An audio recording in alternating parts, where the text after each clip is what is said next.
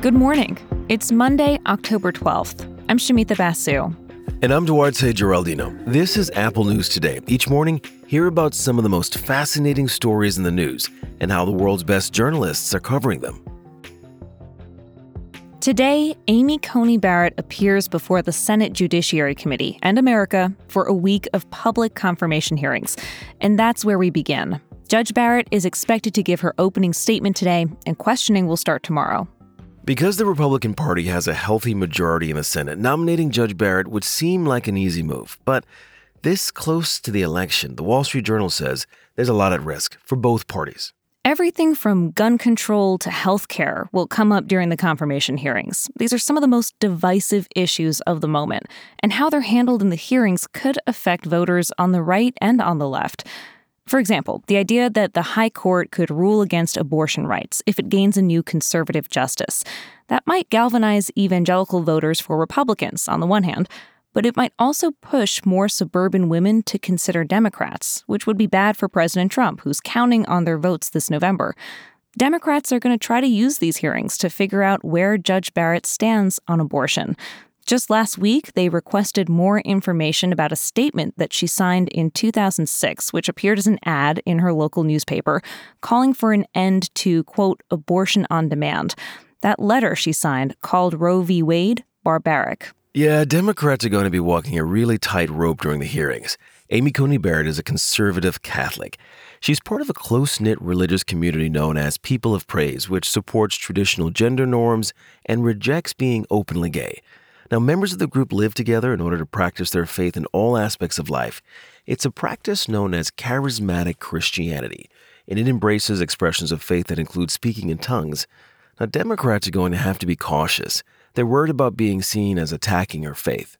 Yeah, Politico reports that Democrats are planning to stay clear of Barrett's family or her religion in these hearings. Both of those topics have been deemed off limits by party leadership. In fact, Senate Minority Leader Chuck Schumer, he's been calling up the Democrats who serve on the Senate Judiciary Committee almost every day, reminding them to stay focused on health care. The Supreme Court is scheduled to take up a case on the fate of the Affordable Care Act just a few days after the election. Democrats believe they can appeal to American voters by reminding them that their health care is at stake with this confirmation hearing.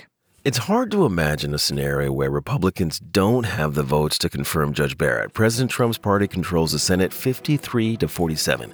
Just 2 GOP senators said they're opposed to confirming Judge Barrett before the election, but one thing could stand in the GOP's way, and that's the coronavirus. At least 2 Republican members of the Senate Judiciary Committee tested positive for COVID-19, and Senate Majority Leader Mitch McConnell said on the Hugh Hewitt radio show, "Our biggest enemy, obviously, is the coronavirus, keeping everybody healthy and well and in place to do our job."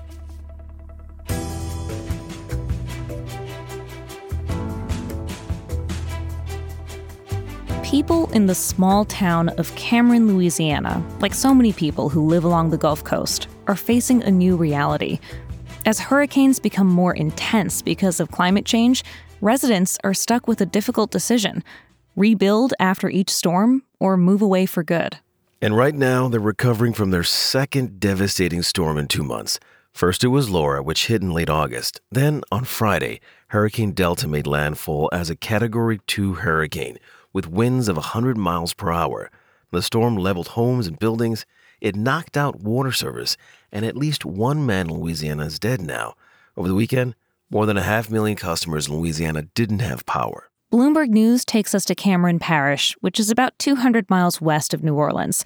It sits 3 feet above sea level on the Louisiana coast. As of the 2010 census, Cameron had just 400 residents. It's a nearly 80% decline from 10 years earlier. Lots of the locals work at oil refineries or on offshore platforms, or they work on shrimping boats. According to hurricane scientists, human-caused climate change is leading to more extreme weather and more storms that intensify quickly. There have already been 25 hurricanes this year, and the season isn't even over yet. And coasts are particularly vulnerable because of oil and gas development and the dredging of marshes, essentially because of human activity. Did you know that Louisiana loses the equivalent of a football field of coastal land every hour? And in the past 100 years, The amount of land Louisiana has lost is equivalent to an area the size of Delaware. And that's also forcing people to make tough decisions that have profound impacts on these small water towns. Tressie Smith, well, she ran a seafood restaurant in Cameron until Hurricane Laura hit. She told Bloomberg, even if she wanted to go back, there's nothing left for her to return to.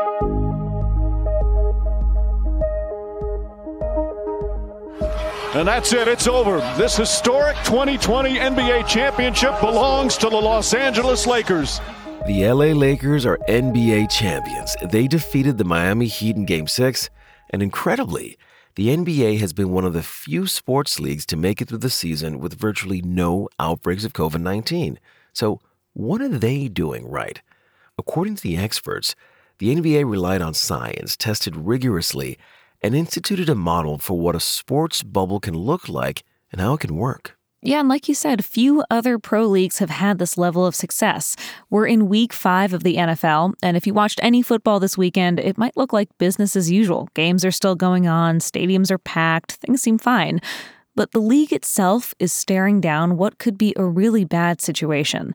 The Tennessee Titans and New England Patriots had to shut down their facilities last week after more positive COVID tests on their staffs. And tonight's game between the Patriots and Broncos is being postponed for a second time. Now the NFL is considering extending their season to a possible Week 18. To understand what's going on, let's look at current protocol within the NFL.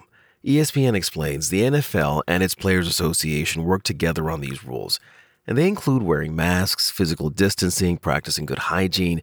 But ESPN also reports some of those rules have been broken. On the Titans, some players got together to work out when they were supposed to be isolating at home.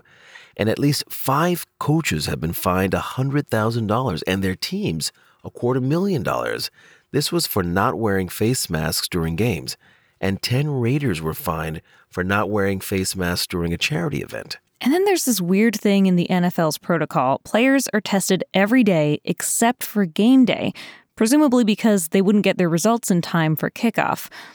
ESPN explains the league and the Players Association did originally consider doing a bubble, but they thought that was unrealistic because the league is so big. Plus, players didn't want to be separated from their families for 6 months.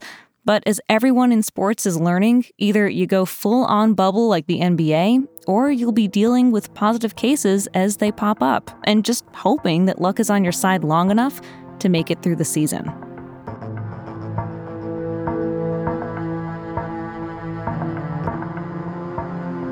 And finally, we're all eager for an effective and safe coronavirus vaccine, but what if it comes at the expense of sharks? That's what a conservation group is warning if a vaccine ends up using an oil that comes from sharks. The oil is called squalene, and it's used in malaria and flu vaccines. It's also a common ingredient in makeup. NPR reports the conservation group called Shark Allies is projecting that 500,000 sharks could be killed if a coronavirus vaccine with squalene proves to be effective. According to this group, every year, 2.7 million sharks are killed for cosmetics. The director of the group told NPR's Weekend Edition there are sustainable alternatives. Squalene can be derived from certain plants, although it's a more costly process. And she said, yes, we all want a vaccine soon, but sharks play a vital role in maintaining the balance of our oceans. Long-term damage to their population is something we can never replace. You can find all these stories and more in the Apple News app. We'll talk to you again tomorrow.